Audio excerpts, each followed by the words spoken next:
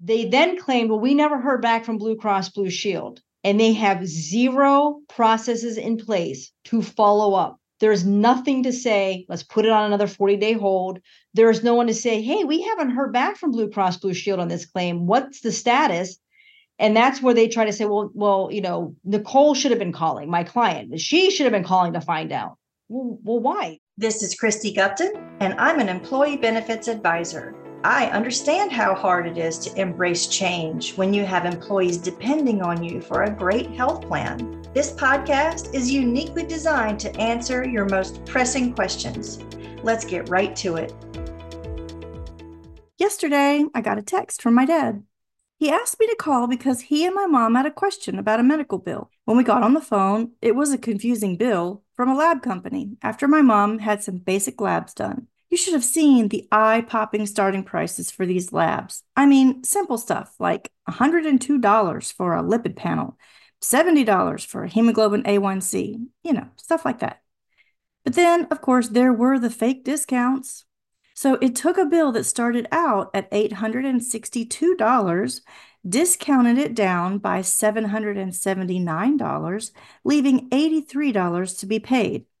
My dad's health plan paid $8, which left my parents with a $75 bill. And here, friends, is why I hate fee-for-service.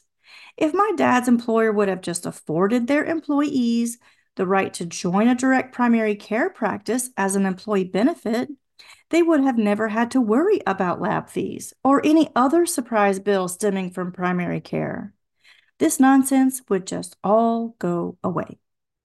I hope you're following the Lewandowski versus Johnson & Johnson case that was filed not quite 2 weeks ago, because you're definitely going to start to see more large employers squirming in their seats.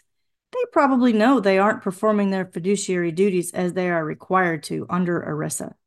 And I smell a day of reckoning on the horizon.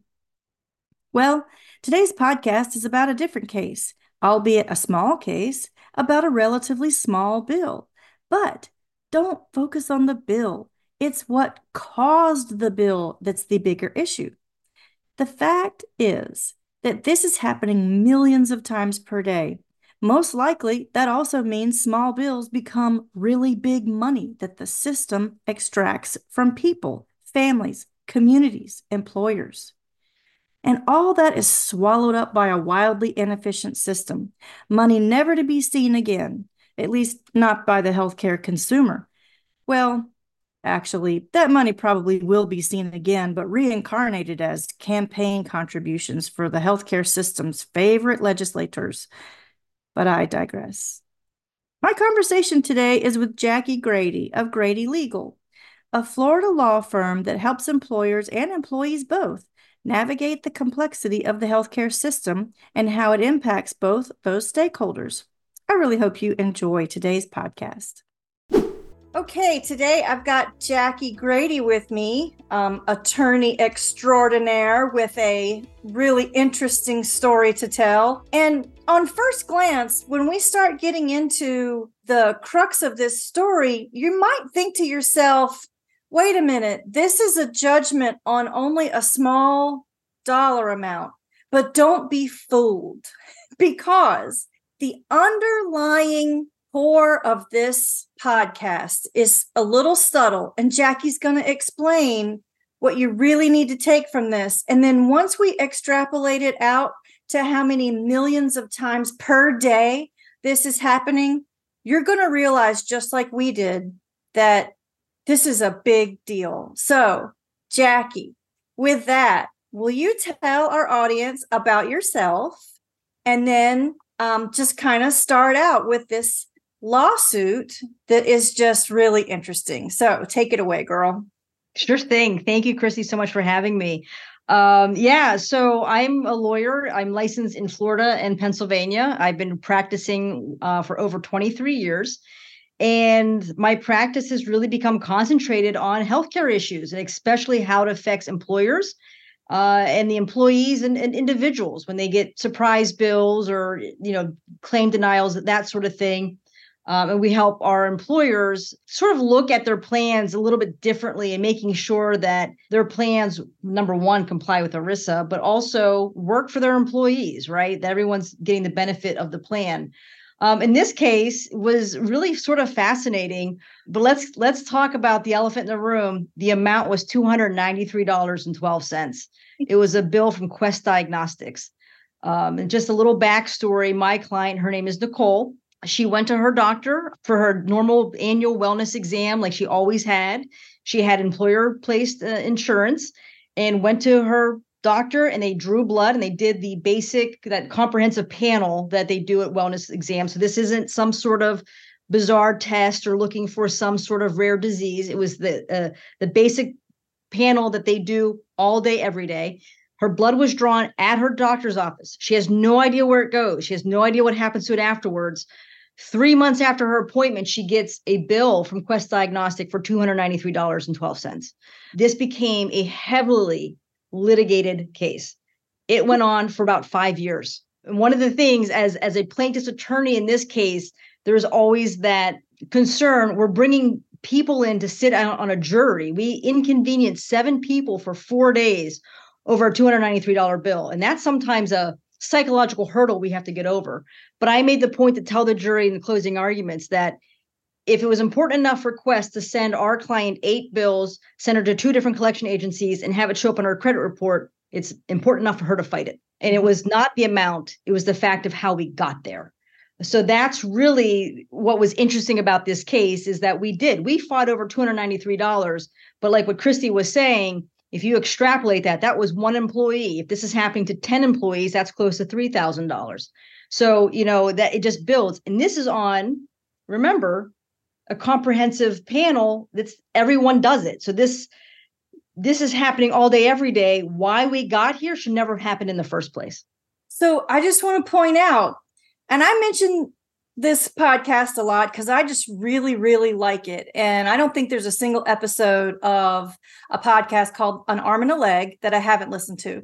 There was one episode that even detailed something really mind-blowing and eye-opening too, called dummy coding.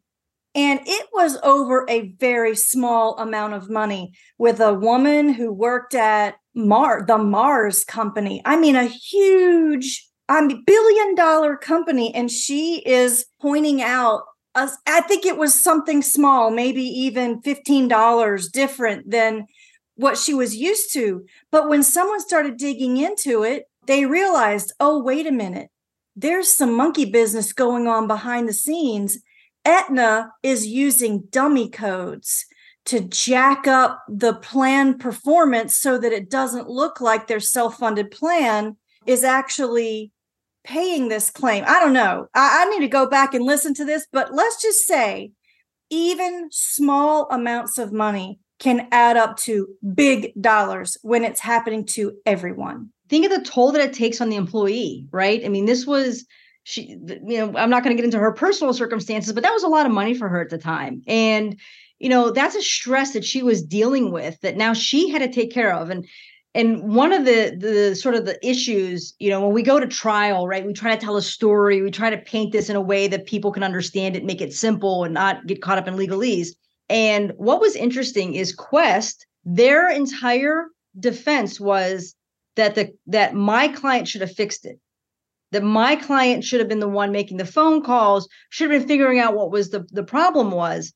And the very first thing out of my mouth when I talked to the jury was the law does not require the patient to fix the provider's mistake. There is zero requirement for that. And I think that was becoming really important because she went back to her doctor's office when she got this bill and said, what is this? I've never got this bill before. And that's when the doctor's office realized, oh, that's the wrong code. And once it got recoded, it was covered by Blue Cross Blue Shield. And it's funny, Blue Cross Blue Shield is not the bad guy in this case. So I kind of joked about that, but Blue Cross Blue Shield says, oh yes, it's the right code. We're covering it. There is a small member responsibility of like $70. But Quest didn't care. They did nothing to change their bill, and they kept trying to get the $293 from her. Yeah. And so that just weighed a lot on her. And she's trying to fix her credit. She wants to buy a house. She doesn't have a car at the time. So her credit report becomes incredibly important. Now she's getting dinged on her credit report, and Quest made it her job to fix it. A lot of people get up on stages in academic arenas and pontificate about the social determinants of health. And they equate those things to just plan members on government-sponsored plans like Medicare and Medicaid. So sometimes social determinants of health can be somewhat misleading, and people think, well, that only affects the indigent or the elderly or whatever. I disagree with that. I think there are social determinants in all age groups, in all stripes of life, in all different healthcare situations, whether an employer's paying for your plan. I mean, let's face it, this payment integrity issue is a social determinant of health. If every time you go to the doctor, or if just entering the doors of a hospital means you're going to have months and months of struggle with how, do you pay these made up bills? What's actually the right bill? Has any insurance been filed? All this stuff. I mean, Marshall Allen wrote a whole book about this, right? So if you know that there's going to be bad outcomes from going to the doctor financially, then you're going to avoid going. Hey, I'm going to weave the concepts of direct primary care and other direct care into this conversation, but this is why so many people are seeking out and enrolling with direct primary care physicians, because the pricing transparency is just part of that membership. You don't get surprise bills, and you have deep discounts for things like labs, and you always know that price up front, no surprises. So I think that this kind of behavior, and hey, I know a guy at Quest, and I sat beside him at a conference that I went to recently. Great guy. He's a doctor too. I think he's their medical director. So I know there's good people at Quest. It's not that they're a bad company or anything. It's just that we're all caught up in a bad system, and we need to fix the system and the fact that it's so complex. I want to call up one quote out of my favorite movie. And I've mentioned this before on the podcast. My favorite movie is The Big Short. Now, for those of you who don't like foul-mouthed words, I understand that, it's not a family-friendly movie. So don't let your kids watch it.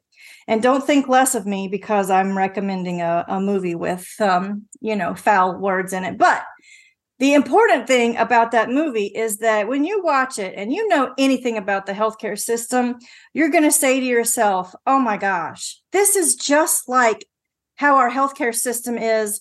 And the financial crisis of 2008, which is what that movie is all about, Lord have mercy, that could actually happen with the healthcare system in this country. Well, so in this movie, early on, the script reads, one of the hallmarks of mania is the rapid rise of complexity and fraud. And did you know those rates are going up?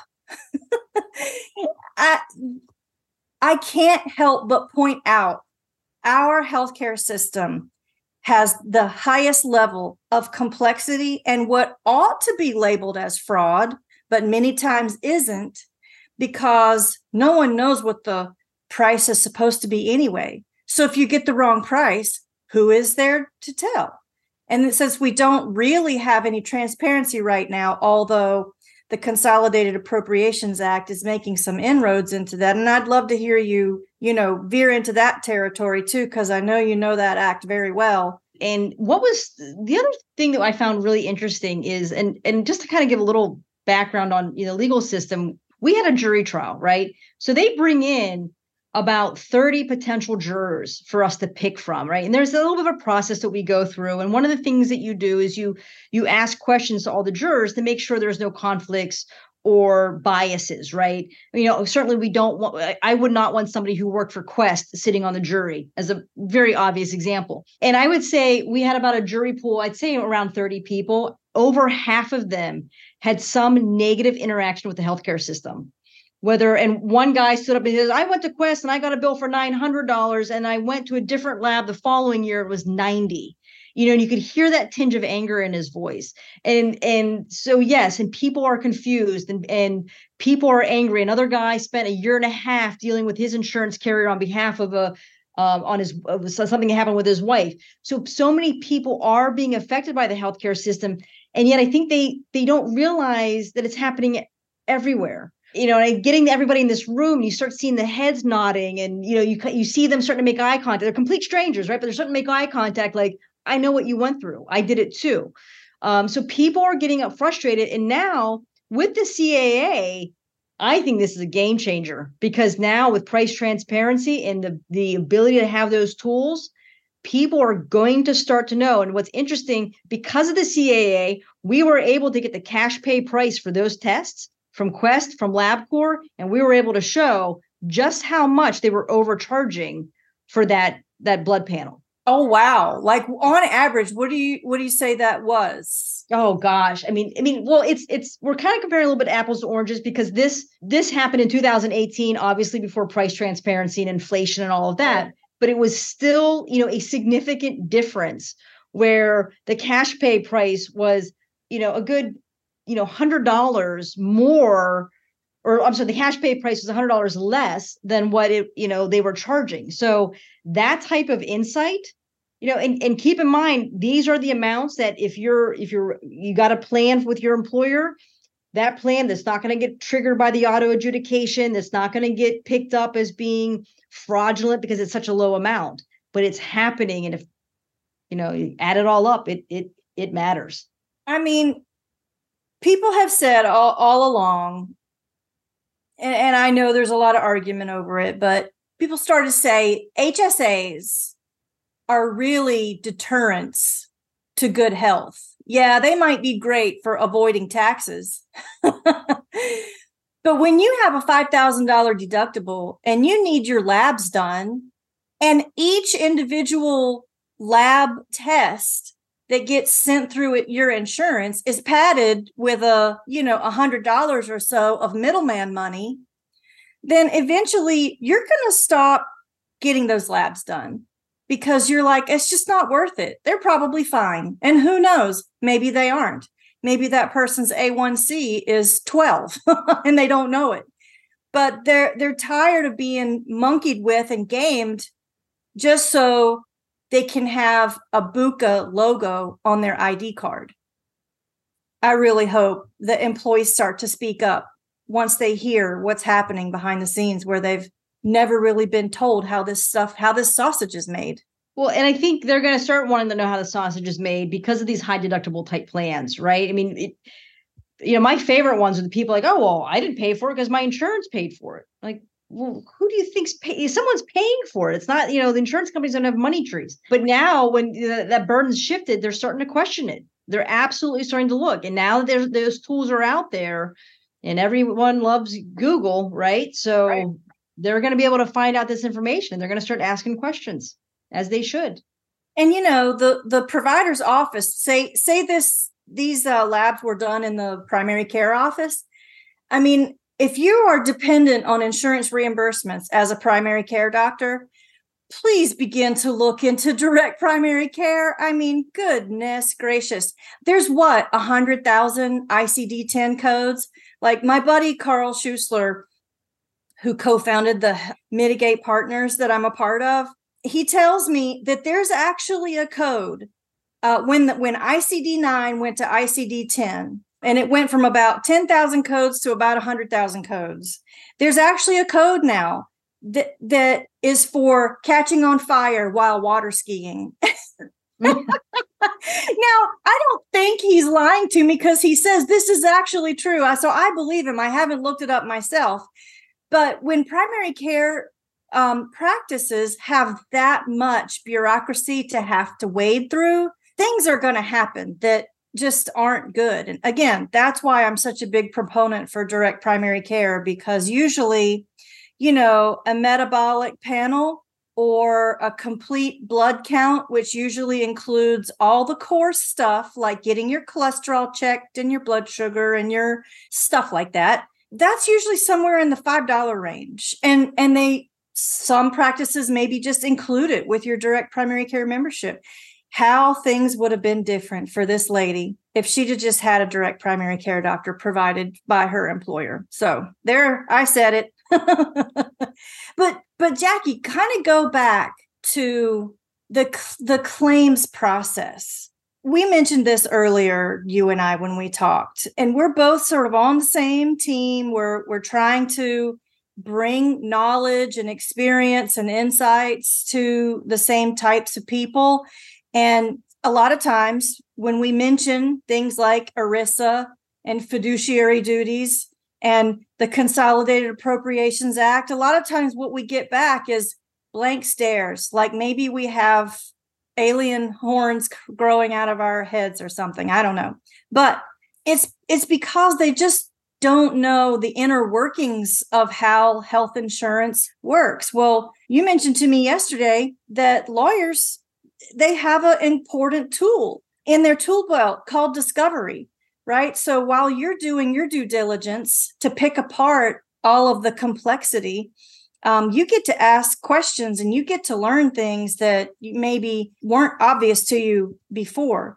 I'm interested to know if during the discovery process of this case, if there was anything that even you learned that you didn't already know. Yeah, they're all. I mean, I'm constantly learning. So yes, but the two things that stood out was, one, they couldn't even explain the data that they were giving us, right? So we were getting, information like whatever they're inputting on their computer whenever, somebody calls or they're processing a claim, they couldn't track it to a specific person. So it wasn't like, oh yeah, Christy handled this on December 1st. They couldn't, the employee identifiers were changing. They're not consistent. So they couldn't even tell us who we could talk to find out what happened on a specific date, which is really, I've been doing this for a long time. Discovery, you usually find out what's going on, right? Usually you can figure out, piece the puzzle together. With this, it was impossible. And they couldn't even talk about it. We kept getting, well, you have to go to the medical billing office. Well, okay, well, who? I don't know. That to me was really interesting, that even when pressed on it under the penalties of perjury and under oath and all of that, they still could not provide meaningful answers. And I don't believe that they were lying. It's just that's how the system is set up, right? Like the people themselves are good people. It's just it's a bad system. The thing that I did learn with, as it relates to Quest and their representative at trial, was very proud to say that Quest does not want to put people in collections, that when a claim is denied, they put it on hold for 40 days. And that way they review it to make sure they didn't make a mistake.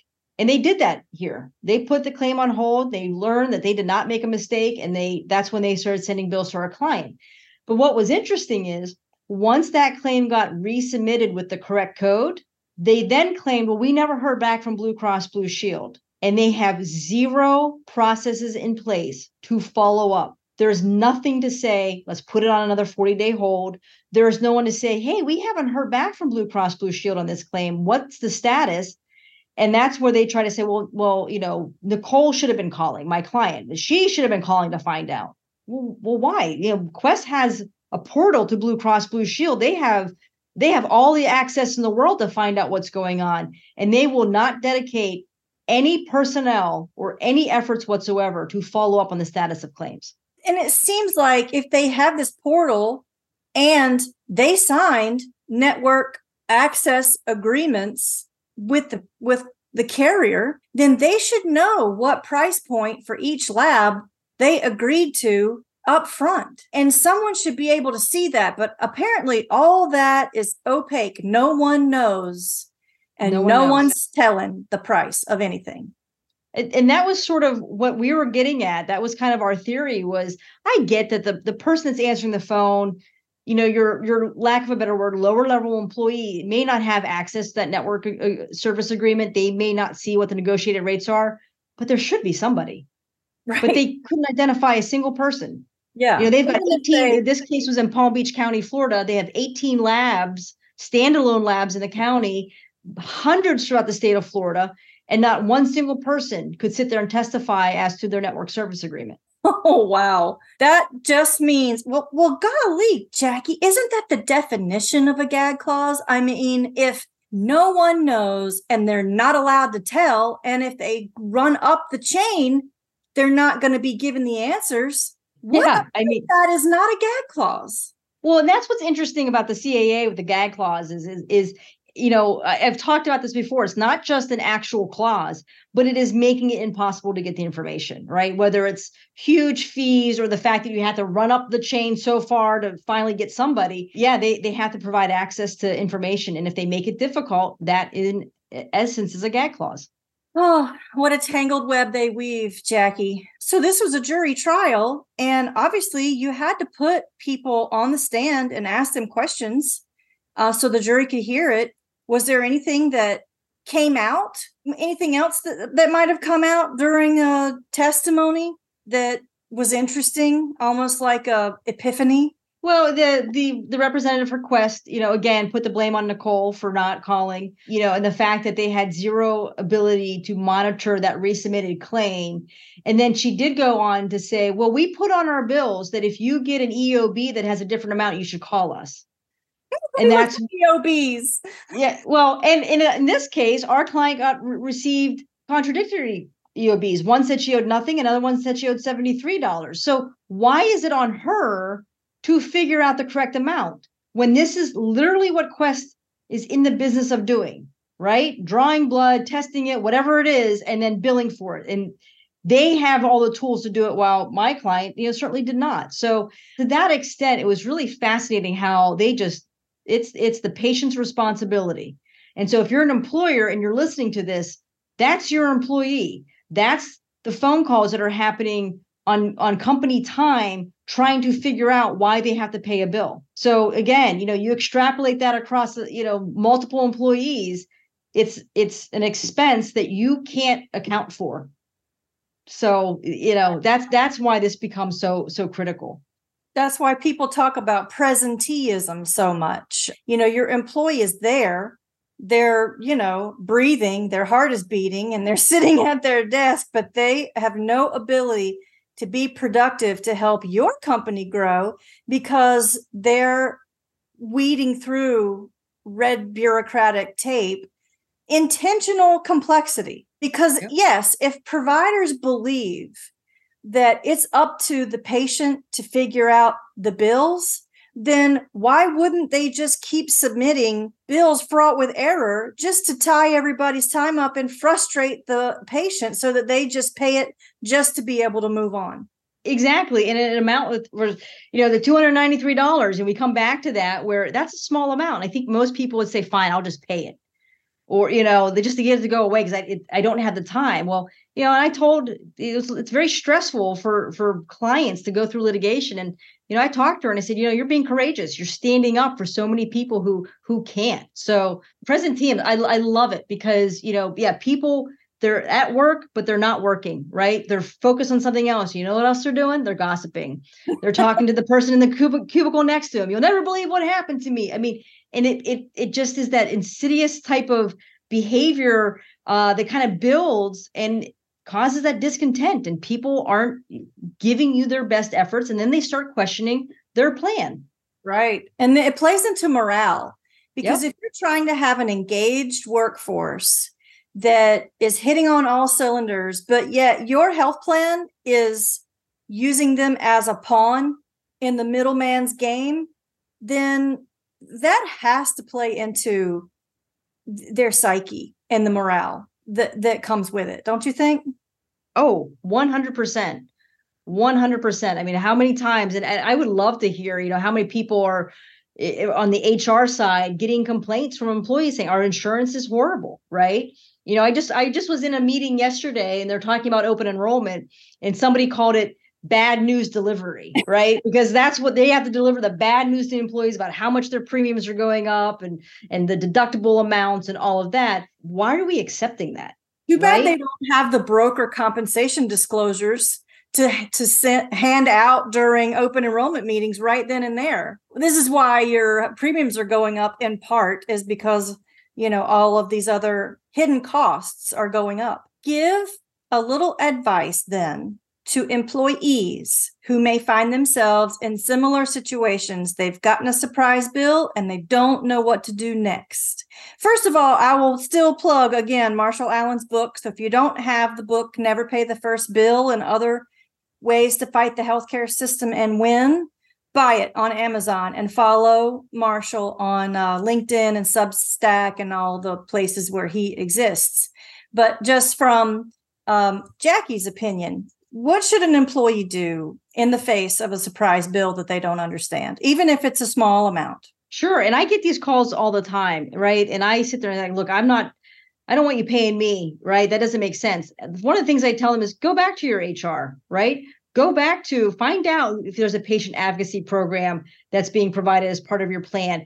Ask them why you're getting this bill and see if somebody on that end can help you. And, don't sit there. It's not your responsibility, right? Like, don't sit there and waste your time calling because you're most likely not going to get anywhere. If it starts getting escalated, right, where no one's taking care of it and you're not getting the answers and you're getting, jumped around from, one representative to another, and you have to keep repeating that story, it might be time to call a lawyer. I mean, I hate, saying that, but we're going to be a little bit more effective. And I get these calls all the time where I'll tell somebody, look, why don't you go try this through your HR department, see if your plan has something that can help you. And about 6 months later, I get a phone call back saying, I'm now in collections. They've sent me to a collection agency. Don't wait, document, know who you're talking to, keep track of what efforts you make, because it will be helpful to be able to fight back. And again, it doesn't really matter the size, because obviously in this case, and this is the one thing that kind of shocked me about this case. We talked about the bill being $293, and there was also some other damages for the time that our client spent trying to fix it. The jury came back with an award of $11,293.12. And that was like the biggest, kind of FU, if you will, to Quest about, adding on that $293. So we were really excited that she was able to win. And that was separate, by the way, of the attorney's fees. That still has to be, but Quest is going to be paying attorney's fees. I won't call it a made up bill, because I know somewhere in their files, there've got to be something in their charge master that caused their bill to be printed out with that number on it. But all over, a ridiculously small, for them, amount of money, they got their lunch handed to him by, an individual employee just standing her ground and saying, this is not right. And I'm just going to stand up for what's right, for whatever the truth should be here. So correct. And they fought it tooth and nail. I mean, they try to get that case dismissed. I don't know how many times. Anytime we asked for discovery, they fought it. They objected to it. I mean, it was scorched earth on their end to fight this whole bill. And it certainly didn't work out for them. Well, now if employees do have a surprise bill, they could reference your case to their provider and say, look, you can help me here, or I can call Jackie Grady. And did you hear what judgment she got on behalf of a client? I don't think you want to be in that situation, do you? I mean, hey, I would totally stoop to that tactic.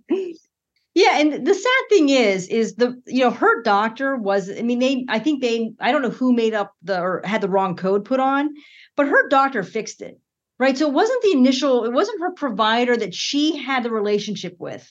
Yeah. And that's what bothers me is Quest, through their activities, really soured her, what you're talking about, soured her on the healthcare system. Right. I don't think she went back to that doctor after that, because it was left such a bad taste in her mouth.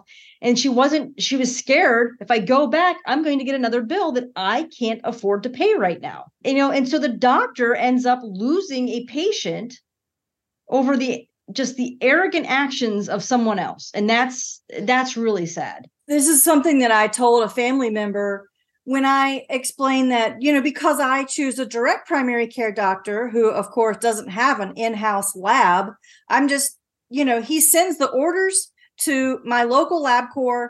I show up, I get the vials drawn, and then he calls me back with the results the same day. It's not like I'm having them drawn in-house. I do take that one extra step and I go to a LabCorp office, which is really no big deal, because for the $5 charge, why wouldn't I do it that way, right? A lot of primary care practices, a lot of specialty care practices, because they need to know these blood levels for a number of different reasons, they subcontract or bill those lab fees to a third party so that they can do their doctoring. But here's the thing. When you take that part of what you of the clinical makeup of how you do your work for your patients, and you allow that extra not associated third party sour your relationship with your patient when you really could have had a direct relationship with your patient. I really hope the people at the DPC Alliance are listening to this podcast, because they might be able to use it for their own marketing purposes. I really think that, especially in primary care, the fee-for-service model is outdated, and there's plenty of people smarter than me, like Dr. Eric Bricker. He has a whole little video entitled "Fee-for-Service in Primary Care is Just Dumb." And so if you're a doctor out there in primary care and you haven't adopted or at least started kicking the tires on the direct primary care model, you really should, because the way you have to provide your care, it is going to include some vendor relationships. But when you put fee for service into the equation, that's a huge liability for you. All right, let's turn our attention then to employers. So we've already told an interesting story, and you've already given some advice to employees. Now, give your advice to the employers. A lot of them are scared by fear, uncertainty, and doubt. Dave Chase mentioned that in his TED Talk that he did years ago before writing, his book and co-founding the Health Rosetta. He said that the people who are trying to protect the status quo are just going to insert fear, uncertainty, and doubt into anybody who wants to change things.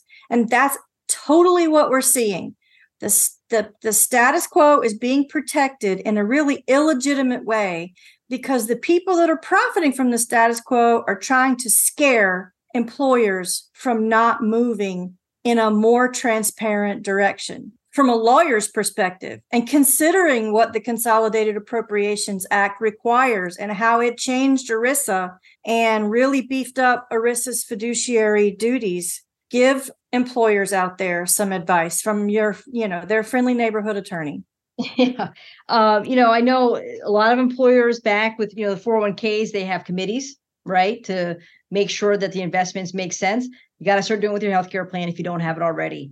Get that committee put together so that you're not putting it all on one or two people's shoulders, because it's too heavy of a lift for one or two people. So get that committee together. And one of the things that I'm advocating for is start early in the process, right? I have a client that actually, as soon as their plan year began preparing for the following year. Now that might be a little bit extreme, but the point being is, what I have seen is your traditional brokers are coming in saying, well, okay, here's your three choices, and you got to pick by next week because we got to get open enrollment scheduled, and we got to get this going, and we got to get the contract signed. And all of a sudden you're rushing and you're not making the best decision. And everyone's now focused on a price point versus value, right? Like, are we really getting the value from this plan that we're putting together?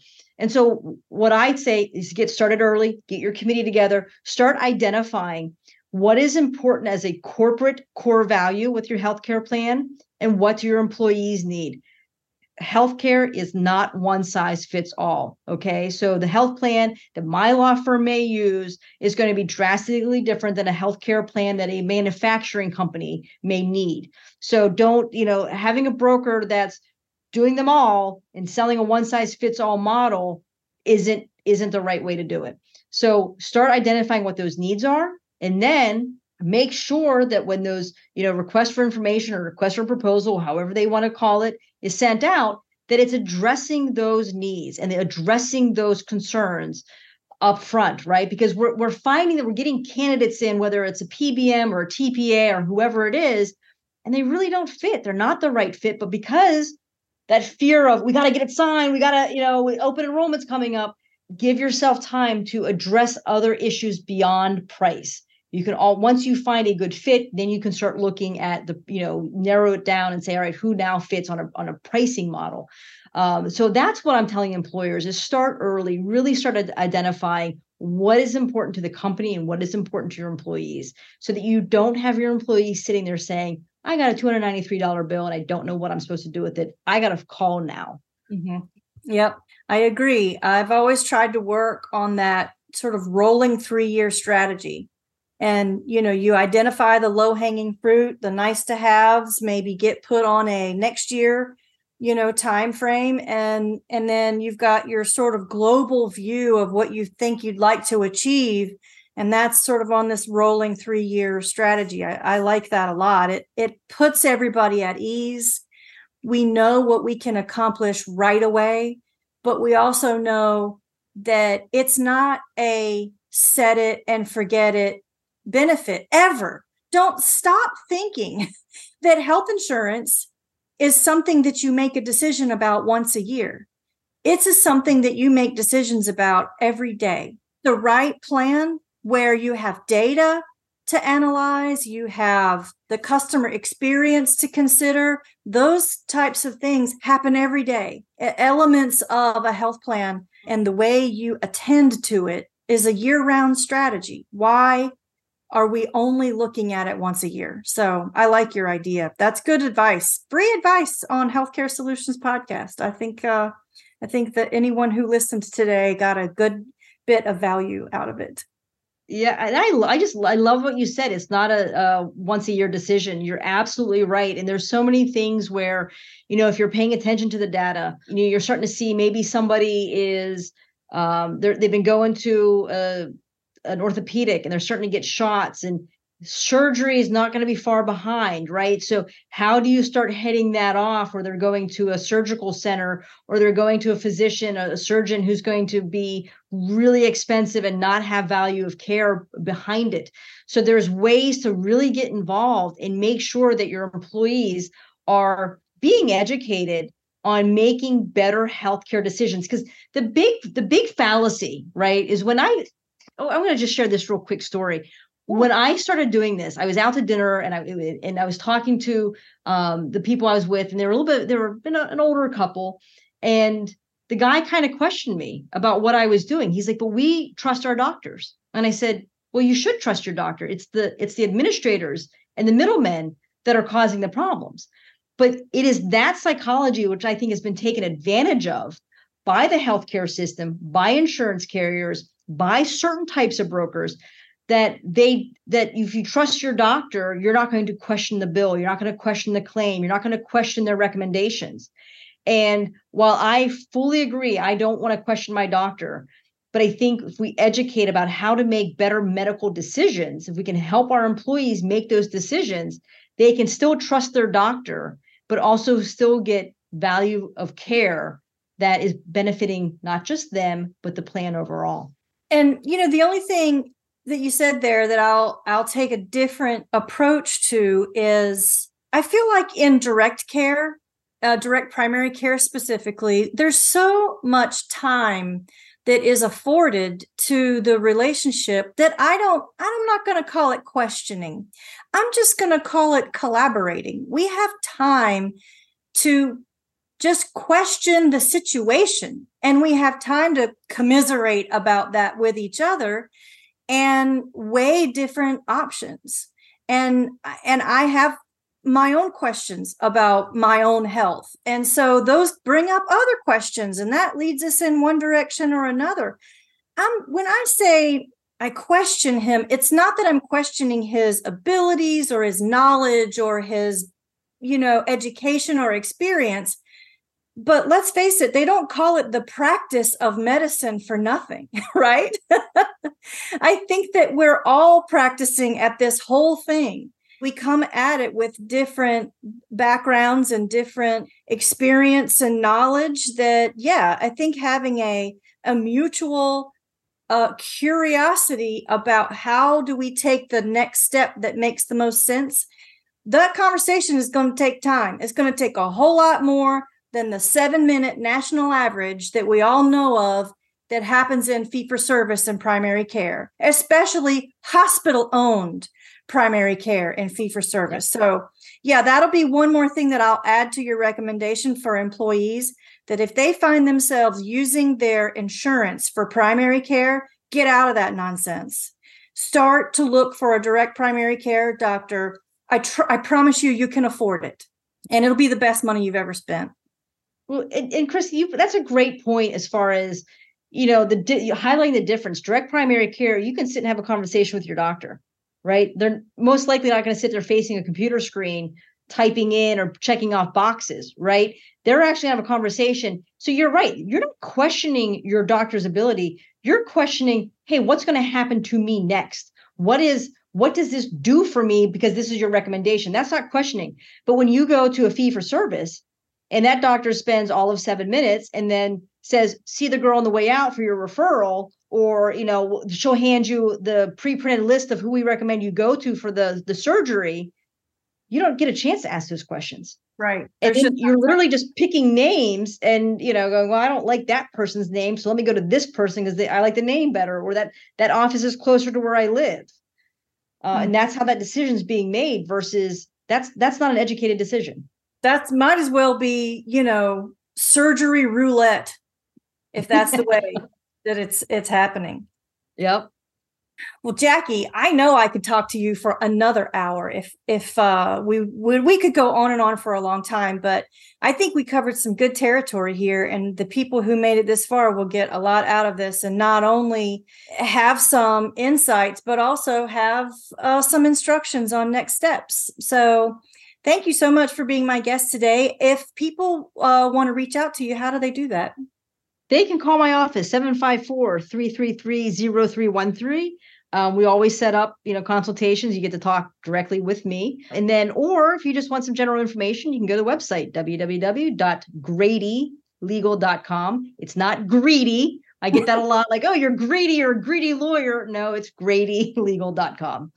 Hey, I don't think a greedy lawyer would take on a case of a little lady with a $293 lab bill. I think that anyone who's interested in doing good work for hardworking Americans, looks at everyone kind of equally. So I don't think you're greedy at all.